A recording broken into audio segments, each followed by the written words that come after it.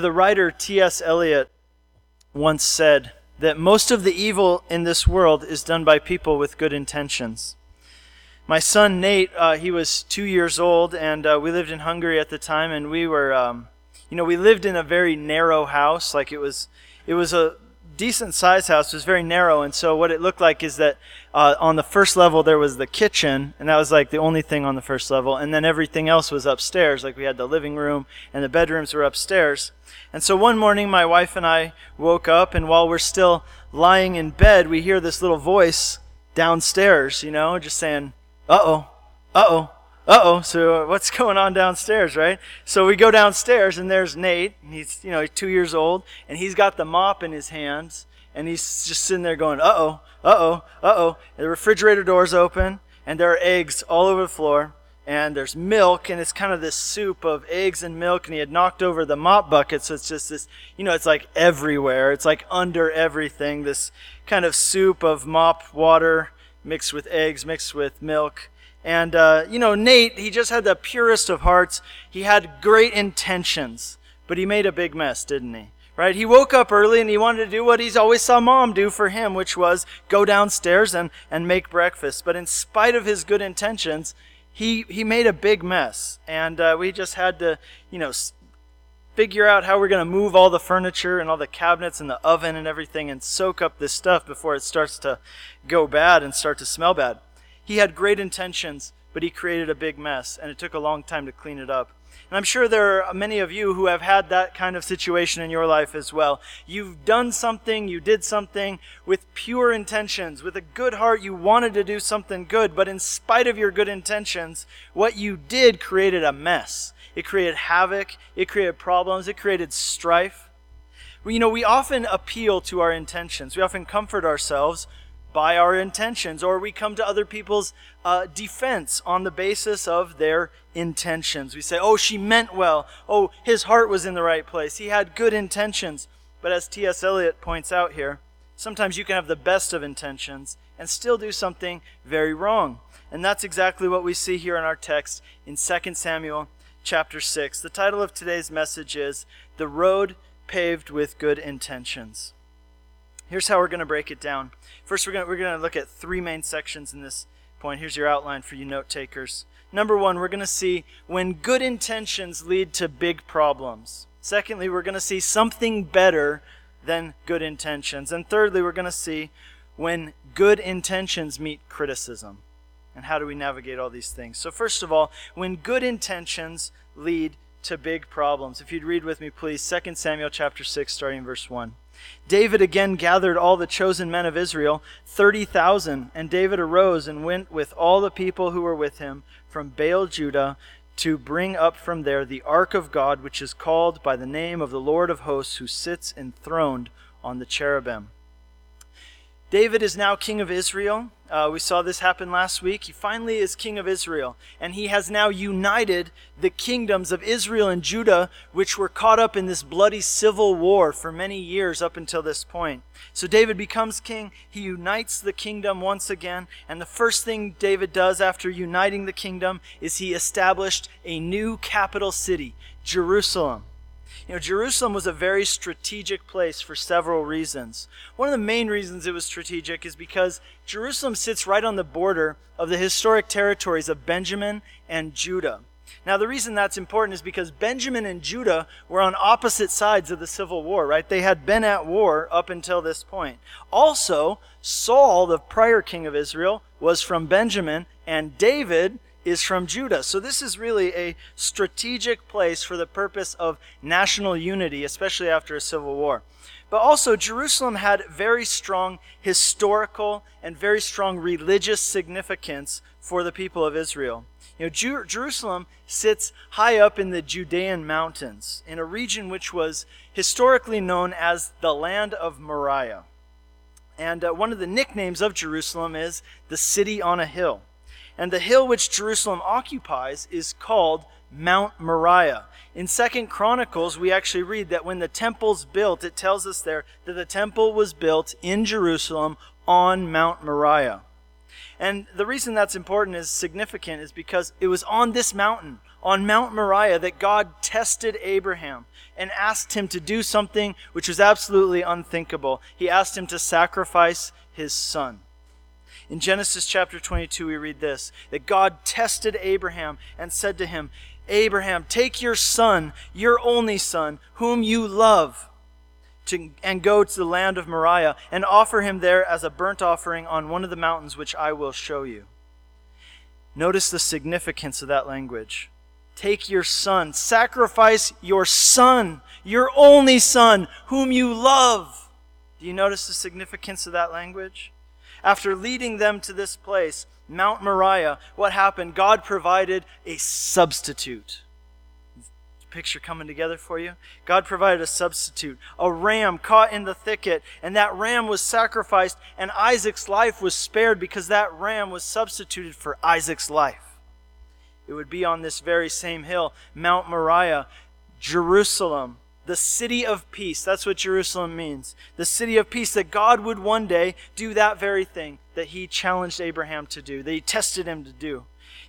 God would one day sacrifice his own son, his only son, whom he loved, so that he, Jesus Christ, could be a substitute for you, dying in your place so that you might live, so that you might have peace with God. And so this place, which has held this great historical and religious significance for the nation of Israel, David now makes this the capital city. You know, Jerusalem, Yerushalem, you know that word shalem, shalom, that is the word peace. The name of the city is the city of peace. And you think about that and you can't help but say, you know, what an ironic name for a city like Jerusalem, a city which for centuries has been the epicenter of crusades and wars and political strife, one of the most volatile places in the entire world. Even to this day, how ironic, how strange that this city should be called the city of peace. But the Hebrew word shalom, which is part of the name Jerusalem, it's much more complex. It has much deeper connotations than our English word peace really has. You see, shalom carries with it this idea of rightness, this idea of the way that things were meant to be, the way that things should be. You know, each and every one of us, we live our lives in this tension between the way that things are and the way that things should be. Don't you feel that? Don't you have a sense of that? We all have this sense that there is a way that things should be, a way that's right, even if they aren't that way right now. And that's the idea of shalom. That's what it means. It's the way that things should be, the way they were meant to be. And for the Jews, and looking at the Bible, that way that things were meant to be is found in the Garden of Eden. That's the ideal, right? Where man lives with God in harmony with nature and in relationship with God, together with God. And so this is the hope for Jerusalem. This is the vision for this city, the city of peace, the city of shalom, to be this place on earth where shalom exists, where people dwell together with God, and things are the way that God meant them to be. Things are the way they're supposed to be. And what a big vision this is that David has for this city. What a lofty vision.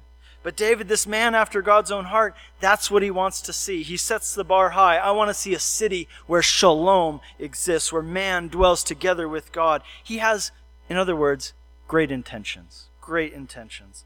And so as part of this vision for Jerusalem, David says, we need to bring the Ark of the Covenant here to Jerusalem. Now, the Ark of the Covenant, for those of you who aren't quite sure, it was a box which was overladen with gold, which God had instructed the Israelites to build, and it was part of their sacrificial system of worship. And inside the Ark of the Covenant were placed the stone tablets of the 10 Commandments. On top of the ark were 2 golden angels, and the tips of the wings of the angels met at the top, and right underneath where the angels' wings met was this place, the lid, which was called the mercy seat. And this is the place where the blood of sacrifice would be sprinkled on the Day of Atonement, which is called Yom Kippur. And the purpose would be to make atonement for the sins of the people before God. See, the mercy seat, if you will, and it's referred to this many times throughout the Scriptures, the mercy seat was the throne of God in Israel. And that is exactly what it represented. That's how it's referred to even here. The Ark of the Covenant was really the most significant, most important symbol of Israel's national identity because it represented God's presence amongst the people. That is what made them who they were. That is what made them unique. That is what set them apart from all the other nations on earth. The presence of God among them, in their lives, in their nation, the throne of God. And David had this vision, right, to bring the Ark of the Covenant back into the center of Israel's national life. Back in the book of 1 Samuel, we saw the Ark for the last time. If you remember what happened there, is in the early parts of 1 Samuel. The Ark of the Covenant was stolen by the Philistines. And the Israelites got it back, but yet they never brought it back to its rightful place in the tabernacle as the center of their national and religious life. Instead, the Ark of the Covenant was kept in storage at different people's houses. And at this point, it's been 70 years now that the Ark of the Covenant has just been in storage. And a big part of why that is the case is because for the past 70 years, there has really been a vacuum of spiritual leadership. There's been a void, a lack of spiritual leadership in Israel. And the Word of God and the worship of God have been greatly neglected. And David, here he comes, this man after God's own heart. He begins to lead the nation, and he tells the people, guys, it's time for us to get our priorities in order. We need to get back to the heart of who God has called us to be. We need to get back to seeking the Lord and walking with the Lord. You know, I wonder how many of us there are who need to do that same thing in our own lives. Who we need to say, it's time to get the priorities in order. It's time to get back to walking with the Lord and serving the Lord. I need to get God's presence back into the center of my life and in the life of my family. You know, if there's been a lack of spiritual leadership in your life or in your home, I have to encourage you to step out like David did and say, guys, it's time for us to get God back into the center of our lives. David had good intentions. What we read in verse 3, the next verse, we see that at this time, the Ark of the Covenant was being kept at the house of this guy named Abinadab. Now, can you imagine growing up and you just have, you know, the Ark of the Covenant kind of over in the corner and it's covered up by some tarps, you know? That's kind of how his kids grew up. And so David, he goes down to the house of Abinadab and they're going to bring the Ark of the Covenant up to Jerusalem. This is history in the making. This is a great day. This is a grand event. He brings with him 30,000 of the choice men of Israel. What that means is that these were soldiers, right? He brings down all the soldiers of Israel. They're going to have this huge parade. They're going to escort the Ark of the Covenant up to Jerusalem. But you know, here's the thing. I mean, the Ark of the Covenant is a big, heavy box covered in gold, and it's got stone tablets in it. I mean, the thing has got to be heavy. And where are they taking it? Well, they're taking it to Jerusalem, which is always uphill no matter how you go because it sits on top of a hill. So it's 10 miles away, roughly 10 to 15 miles from where this guy's house is to Jerusalem. So they're going to have to carry this big heavy box 10 miles up the hill to Jerusalem. That's pretty steep. That doesn't sound like a lot of fun. So they get to thinking, you know, what would be the most efficient way to take this big box up the hill to Jerusalem? And here's what they come up with. Check out verse 3. They carried the ark of God on a new cart and brought it out of the house of Abinadab, which was on the hill. And Uzzah and Ahio, the sons of Abinadab, were driving the new cart with the ark of God, and Ahio went before the ark. So here's what they decided to do. You know, this is a big deal. This is history in the making. They've got this elaborate parade, kind of. It's a big procession. 30,000 soldiers. They've got a marching band. You know, and the two sons of Abinadab, they are there to accompany the ark. It says that they're driving the cart, right? They're driving the oxen who are leading the cart. One's in the front and one's in the back. And the names of these guys are Uzzah and Ahio. Now, Ahio's in the front, Uzzah's in behind. And of course we think, well, you know, the most efficient way to bring the Ark of the Covenant up this long, steep hill to Jerusalem would be to put it on a cart and have some oxen pull it. You know, you don't want to carry that thing that whole way. The problem, though, is that, you see, the Ark of the Covenant was designed to be carried. It was designed to be carried not just by anybody, it had to be carried by the priests. You see, during the years that Israel had wandered in the wilderness, they had taken the ark with them everywhere they went. And the Ark of the Covenant was carried on the shoulders of consecrated men, the priests. But now these guys are thinking, that's a big hill. And we don't really want to carry this heavy box up that big hill, so why not just be a little bit more efficient about it? Let's put the thing on a cart. We'll just have some oxen. They'll just pull it right up the hill. No problem, right? They didn't just get any old cart. They got a new cart, a fancy cart. They got the Mercedes of carts. It's polished, it's shiny, it's new. They're not sparing any expense. And the sons of Abinadab, they accompany the Ark of the Covenant. Ahio in the front, Uzzah in the back. Do you know what their names mean? Ahio means friendly, and Uzzah means strength. Friendly and strength. What else do you need? So get the picture. They're trying to bring in the presence of God. They're trying to usher in the presence and the glory of God to the people. And they've got the friendly guy out in front, shaking hands, patting people on the back. They got the strong guy in the back, being a strong leader. And they're trying to do this as efficiently as possible. Sounds like they've got it all, right? I mean, what could possibly go wrong with this? They've got all the elements you need for success. Friendliness, strength, efficiency, a big production, great music. The only thing they're missing is a smoke machine and a light show, There's no way that this can fail. This is going to be awesome. Let's find out what happens. And when they came to the threshing floor of Nacon, Uzzah put out his hand to the ark of God and took hold of it, for the oxen stumbled. And the anger of the Lord was kindled against Uzzah, and God struck him down there because of his error, and he died there beside the ark of God. Wow. Things kind of took a turn for the worse. Somewhere along the way, it says that they're on this threshing floor, and you don't know what exactly happened. I mean, maybe there was a rock, maybe the floor was slippery, and one of the oxen slipped. Things got off kilter. The Ark of the Covenant starts to slide, and it's about to fall off of this cart and just come crashing to the ground. I mean, this is the Ark of the Covenant, right? I mean, you can't just let this thing fall on the ground.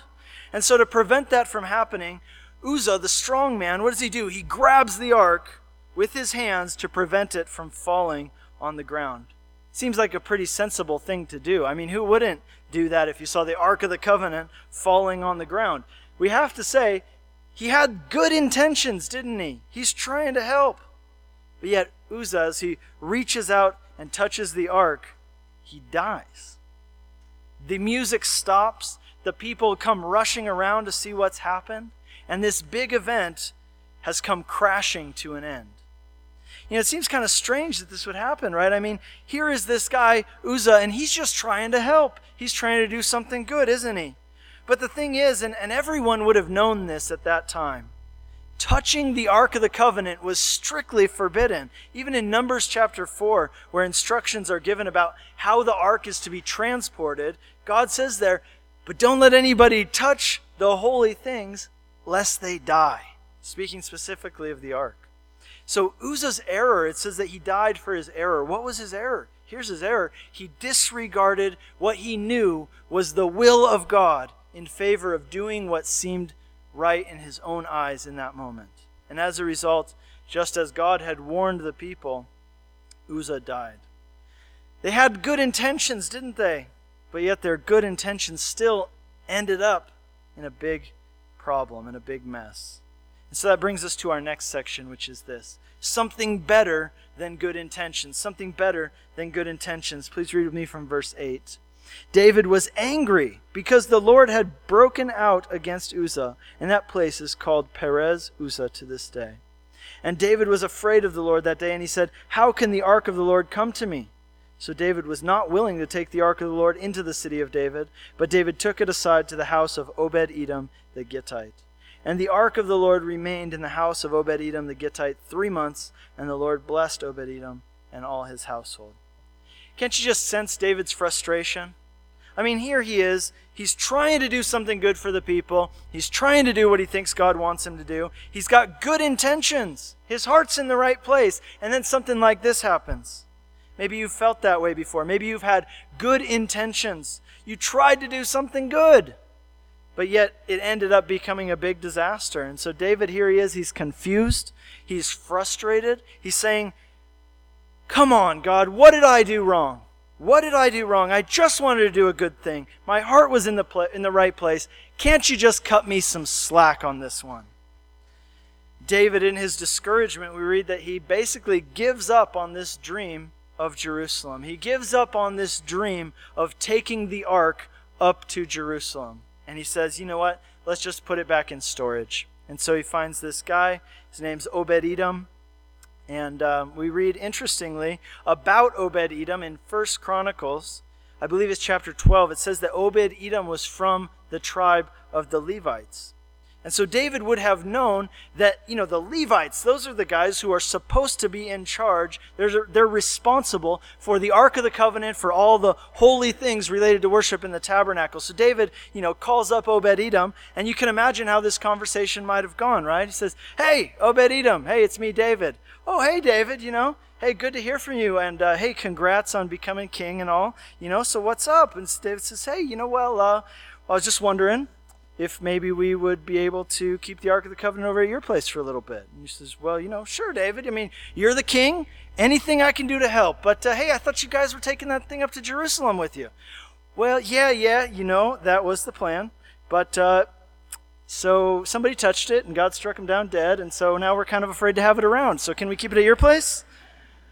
Well, I guess. Are you going to say no to the king? So Obed-Edom takes in the Ark of the Covenant. And you got to know that he's just like waiting for something to go wrong, right? He's just looking around. He's probably a bit worried, like, what's going to happen? When is one of my animals just going to drop dead? One of my kids going to, just fall over dead or something? But just the opposite ends up happening. We read that Obed-Edom, as the Ark of the Covenant is in his house, he is exceedingly blessed. Now, we don't know exactly what form that blessing took, but it was obvious to everyone around that Obed-Edom was exceedingly blessed during the time that the Ark of the Covenant was there in his house. And so in verse 12, we read that word of this gets back to David. And David is, at this time, we read that he's just pondering, he's asking this question, where did I mess up? What did I do wrong? How can the Ark of God come to Jerusalem? I got to figure this out, right? He's pondering this question, and then he hears this news that, hey, the Ark's at Obed-Edom's house, and the guy is just super blessed, right? And it's like the light goes on in David's mind. Wait a second. He starts connecting the dots, right? It's like the light goes on, everything starts to come together, right? And he says, wait a minute, Obed-Edom is a Levite. We took the Ark of the Covenant over to his house because I know that God said that the Levites are supposed to be responsible for the Ark, so I wonder, maybe if I check out what else God's Word has to say about the Ark of the Covenant, well, maybe, just maybe, God has already given some instructions for how the Ark is to be handled and transported. I need to check that out. And so David goes to the Scriptures, and there in the Scriptures, what does he see? It says in the book of Exodus, it's clearly written, God says, I never want you to put the Ark of the Covenant on a cart to transport it. I want it to be carried on the shoulders of consecrated men, people whose lives are consecrated to me. It can't just be brought in by anybody. I don't care how friendly they are. I don't care how strong they are. It has to be people who are full of the Spirit of God, people who are consecrated to me, people who are dedicated to my service. You see, here's what David realized. He realized that God's work has to be done God's way. Do you know that? God's work has to be done God's way. It doesn't just matter what's practical. It's not just about what's expedient. It has to be according to God's word and God's truth. The other thing we learn from this story is this. It's not enough to just have good intentions. Good intentions must be coupled with obedient actions. David was frustrated with the Lord because he was trying to do something good. He had good intentions. Uzzah had good intentions. Couldn't God just see that? But the lesson of this story is that good intentions by themselves are not enough. Our good intentions must be coupled with obedient actions. We need both. And so now David realizes where they missed it, right? They were doing a good thing. They just weren't doing it in the right way. So verse 12, we read this. It was told King David, the Lord has blessed the household of Obed-Edom and all that belongs to him because of the ark of God. So David went and brought up the ark of God from the house of Obed-Edom with rejoicing. And when those who bore the ark of the Lord had gone 6 steps, he sacrificed an ox and a fattened animal. David is rejoicing because now he knows what to do. And he goes to the house of Obed-Edom, and they get the Ark of the Covenant, and they take it to Jerusalem. There's still a big production, right? There's still a big parade and a big band and tons of people. The problem wasn't with the production, But this time there are a few things that are different, a few things that are changed. This time there's no fancy cart. Instead, they've got priests carrying the ark, bearing the ark on their shoulders. And they take 6 steps and then they stop and they make sacrifice to the Lord, which speaks of consecration to the Lord. It speaks of the atonement of sins. It speaks of the desire for fellowship with God. You know, this has got to be the least efficient way to do something, right? You take 6 steps, put the thing down, make some elaborate sacrifices, and then keep going, right? I mean, but that's got to be like the least efficient way to do something. But here's the thing. Whoever said it had to be efficient? Right? The first time they had tried to bring the ark to Jerusalem is characterized by 3 attributes, wasn't it? Efficiency, friendliness, and strength. But the thing that they had failed to do was to stop and ask, are those even the things that God is interested in?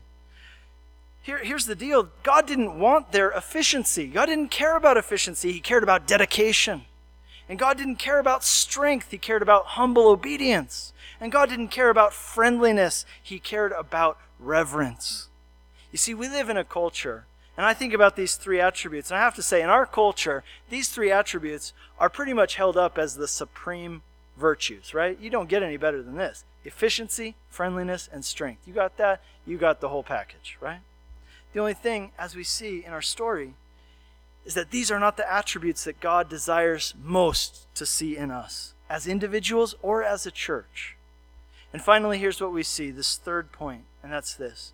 When good intentions meet criticism. When good intentions meet criticism. Verse 14.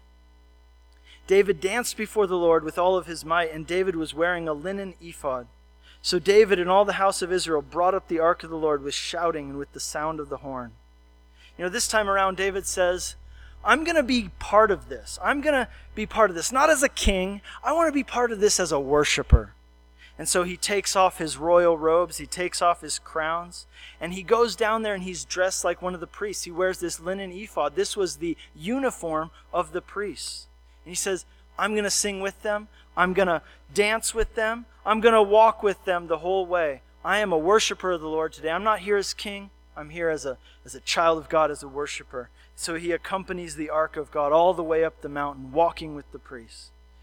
When you read, that says that David danced before the Lord. You don't get this picture of David kind of out there doing kind of like a solo interpretive dance routine on his own, putting on his own one-man dance show for everybody to see. That's really not what was going on here. See, what you need to get a picture of in your mind is the kind of dancing that you might see Orthodox Jews or Hasidic Jews doing, maybe like at the Western Wall. When they put their arms around each other, they're singing together, they're swaying, they're dancing, but it's not like he's doing his own kind of one-man interpretive dance routine, That's how they were celebrating. That's what was going on here. He's dancing. He's among the priests. He's dressed as a priest. He's dancing with all of his might with the Lord before the Lord along with the priests. David didn't want to hold back anything in his expression of worship.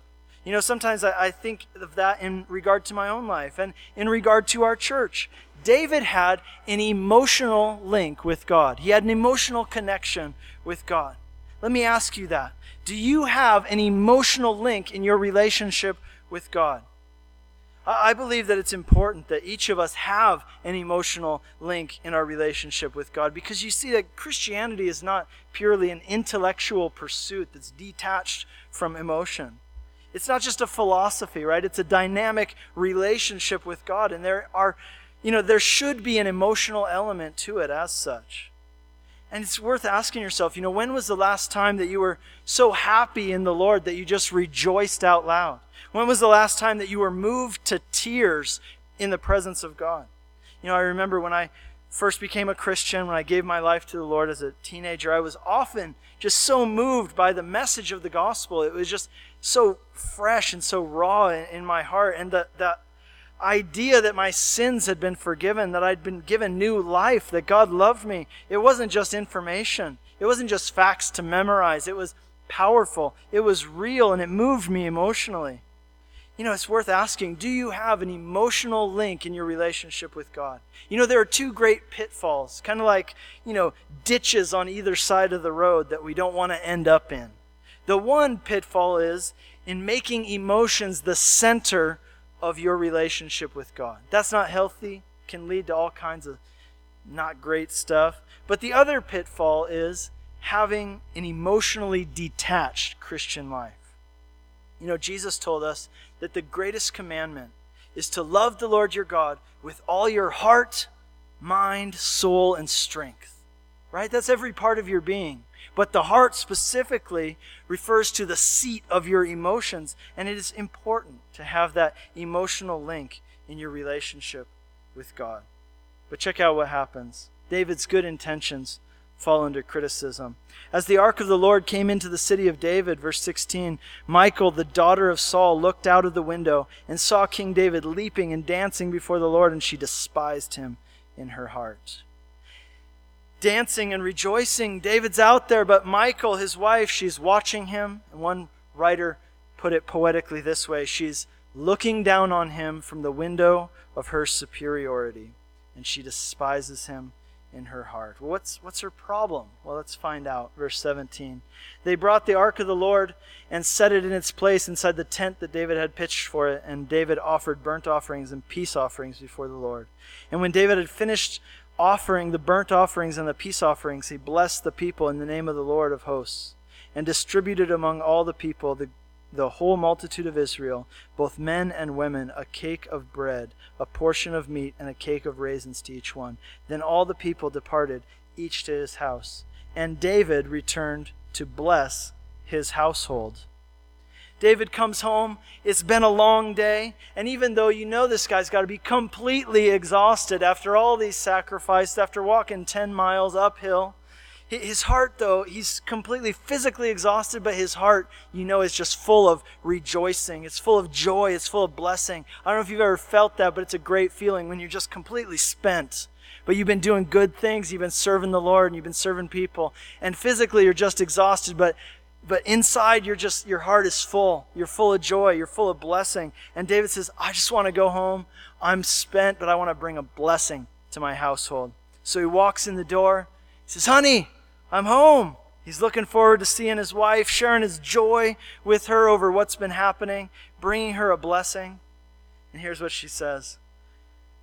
Michal, the daughter of Saul, came out to meet David and said, oh, how the king of Israel honored himself today, uncovering himself before the eyes of his female servants, as one of the vulgar fellows shamefully uncovers himself. Do you sense the sarcasm? Do you sense the biting sarcasm? Saying, oh, how glorious you were today. Michal, David comes in, he's wanting to bring a blessing to his household, and out comes Michal, and she just immediately cuts him down with this biting, sarcastic remark. You think, poor David, right? He just had such a great day. He made history, rejoicing, so full. He's all charged up. And pow, walks in the door, and the balloon is popped as soon as his wife comes out to talk to him. For you married couples, this is really something to be aware of. It's something to think through. Don't be Debbie Downer for your spouse, don't make your spouse love not being at home because you're there, right? Because whenever they walk through the door, they got to prepare themselves before they open that door, because there's coming some kind of negative comment, some kind of negative remark. Don't create a culture in your marriage in which the other person doesn't look forward to seeing you, right? It doesn't view you as a safe place or a refuge. It's something that I've learned over the years of being married. It goes both ways, but I have to speak on my side of it. Sometimes, right? For example, Rosemary will go out with the kids, or go out by herself, meet with somebody, do something fun. I'll be at home with the kids, and I'll get worn out. I'll get frustrated with the kids, and she'll come home feeling all refreshed and recharged from being out. And there have been times when I am Debbie Downer, right? I am Michal to her David, right? But I've learned how important it is for me not to steal my wife's joy when she walks in the door like that. But Michal, that's exactly what she does. David walks into the house only to have his good intentions criticized, only to come and be just blasted with this biting remark. She says so sarcastically, oh, how glorious did the king of Israel make himself today, uncovering yourself shamelessly out there before the ladies and everybody else to see. Now, a lot of people portray the story, you hear this story talked about as, that time when David danced in his underwear before the Lord. Now, that's really not the case. I'm sure there are plenty of guys who are like, yeah, let's do it. Let's everybody in their underwear, That's really not accurate. Great. So that is actually what Michal is trying to. That's how she's trying to paint the picture. Oh, he's out there being lewd, right? But that's not what happened. You remember, David, he's not out there in his tidy-whitie. He's not out there in the fruit of the looms or even in his boxer briefs, He's out there wearing a linen ephod. A linen ephod isn't underwear. That's the uniform of the priests. David was dressed just like all the other priests. In fact, in 1 Chronicles 15, where this same story is told from a little bit different perspective, it says that all the priests were wearing linen ephods. And that is actually what Michal didn't like. She didn't like it that David made himself like a commoner. She didn't like it that he made himself just like everybody else. Now, because what does that say about her? How does that reflect on her? Is she then just like everybody else? She doesn't want to be like everybody else. She's up in her palace looking down on people from her window of superiority with a critical spirit. And read this final statement in verse 23. Michal, the daughter of Saul, had no children to the day of her death. It's poetic justice, isn't it? Boom. Just getting your attention there. So, for those of you who are dozing off. All right. But it's poetic justice, isn't it? Here she is with this critical spirit, and it says that she's barren all the days of her life. Right? That's what happens to the person with a critical spirit. There's a barrenness in your life. There's a barrenness in your soul.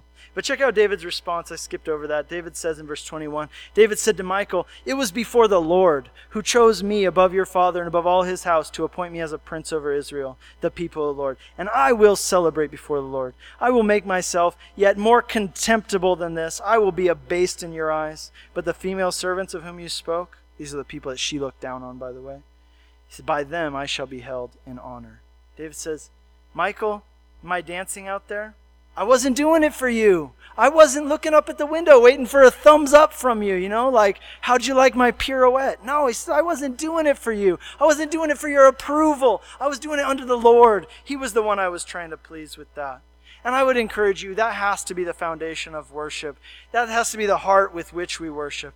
We're not trying to please other people. We're not waiting for a thumbs up from them. We're not even doing it for ourselves, for how it makes us feel. It's unto the Lord. It's for Him. It's for His pleasure. And people might say what they will. If you're living your life for the Lord, if you're worshiping the Lord, let them criticize you. It's not for them. You're not doing it for them. Do it for the Lord. And again, verse 23, this poetic justice that Michal is barren for the rest of her days. That's what happens if you have a critical spirit, if you have a judgmental spirit, if you're a cynical person. You end up with barrenness in your soul, a lack of joy, a lack of fruitfulness, a lack of life. Maybe there's some of you here today who would say that. Say, you know what? I hate to admit it, but I have to say I'm probably more like Michal than I am like David. And I see that it's not good, and I see where it leads, and I don't want to be like that, and I don't want to have that barrenness in my soul. I don't want to be that cynical person with a critical spirit. You know what the antidote to a critical spirit is? It's truly understanding the gospel of Jesus Christ. The message of the gospel is that you are more sinful than you can even imagine, but yet you are more loved by God than you could ever dare to dream. If you think that you're better than other people, then that just shows that you haven't ever really come to understand the gospel. If you really understand the gospel message, if you really become a follower of Jesus Christ, you know what? It will not make you a self-righteous person. Rather, you will become, at the same time, incredibly humble and incredibly confident. You know that? If you understand the gospel, that's what it does. It will make you incredibly humble and incredibly confident. Incredibly humble because you understand your humanity, that you're not better than anybody else. All have sinned and fallen short of the glory of God. But incredibly confident because you understand that you're loved and you're accepted and you're desired by the God of the universe. That's what I see in the life of David. There's this incredible humility. He doesn't think himself any better or any different than anybody else. But yet there's this confidence that he's not afraid of what people think of him. He's not crushed by criticism because his identity is secure in who he is before God who loves him. That's the product of really coming to understand the gospel. It's the product of coming to know God. My prayer for you as we close is this, that you would truly know the gospel of the grace and the love of God for you. And that the truth of the gospel would drop from your head down to your heart. It would destroy that judgmental spirit which leads to barrenness in your soul. And that it would move you emotionally. And that you would be so moved by it that you wouldn't just have good intentions, but that those good intentions would be coupled with obedient actions. Amen? Let's stand and pray. Lord, we thank you for the truth of the gospel. We thank you for the hope of the gospel. We thank you for Lord, that the hope that comes from knowing that we are loved, that we are accepted, that our sins have been washed away, that you care for us, that you've taken care of us. Lord, thank you for the gospel. And may it have its way in us today. May you have your way in us, that we would truly be changed and influenced by it, that it would cause us to become incredibly humble and yet incredibly confident in you. And we pray that in Jesus' name. Amen.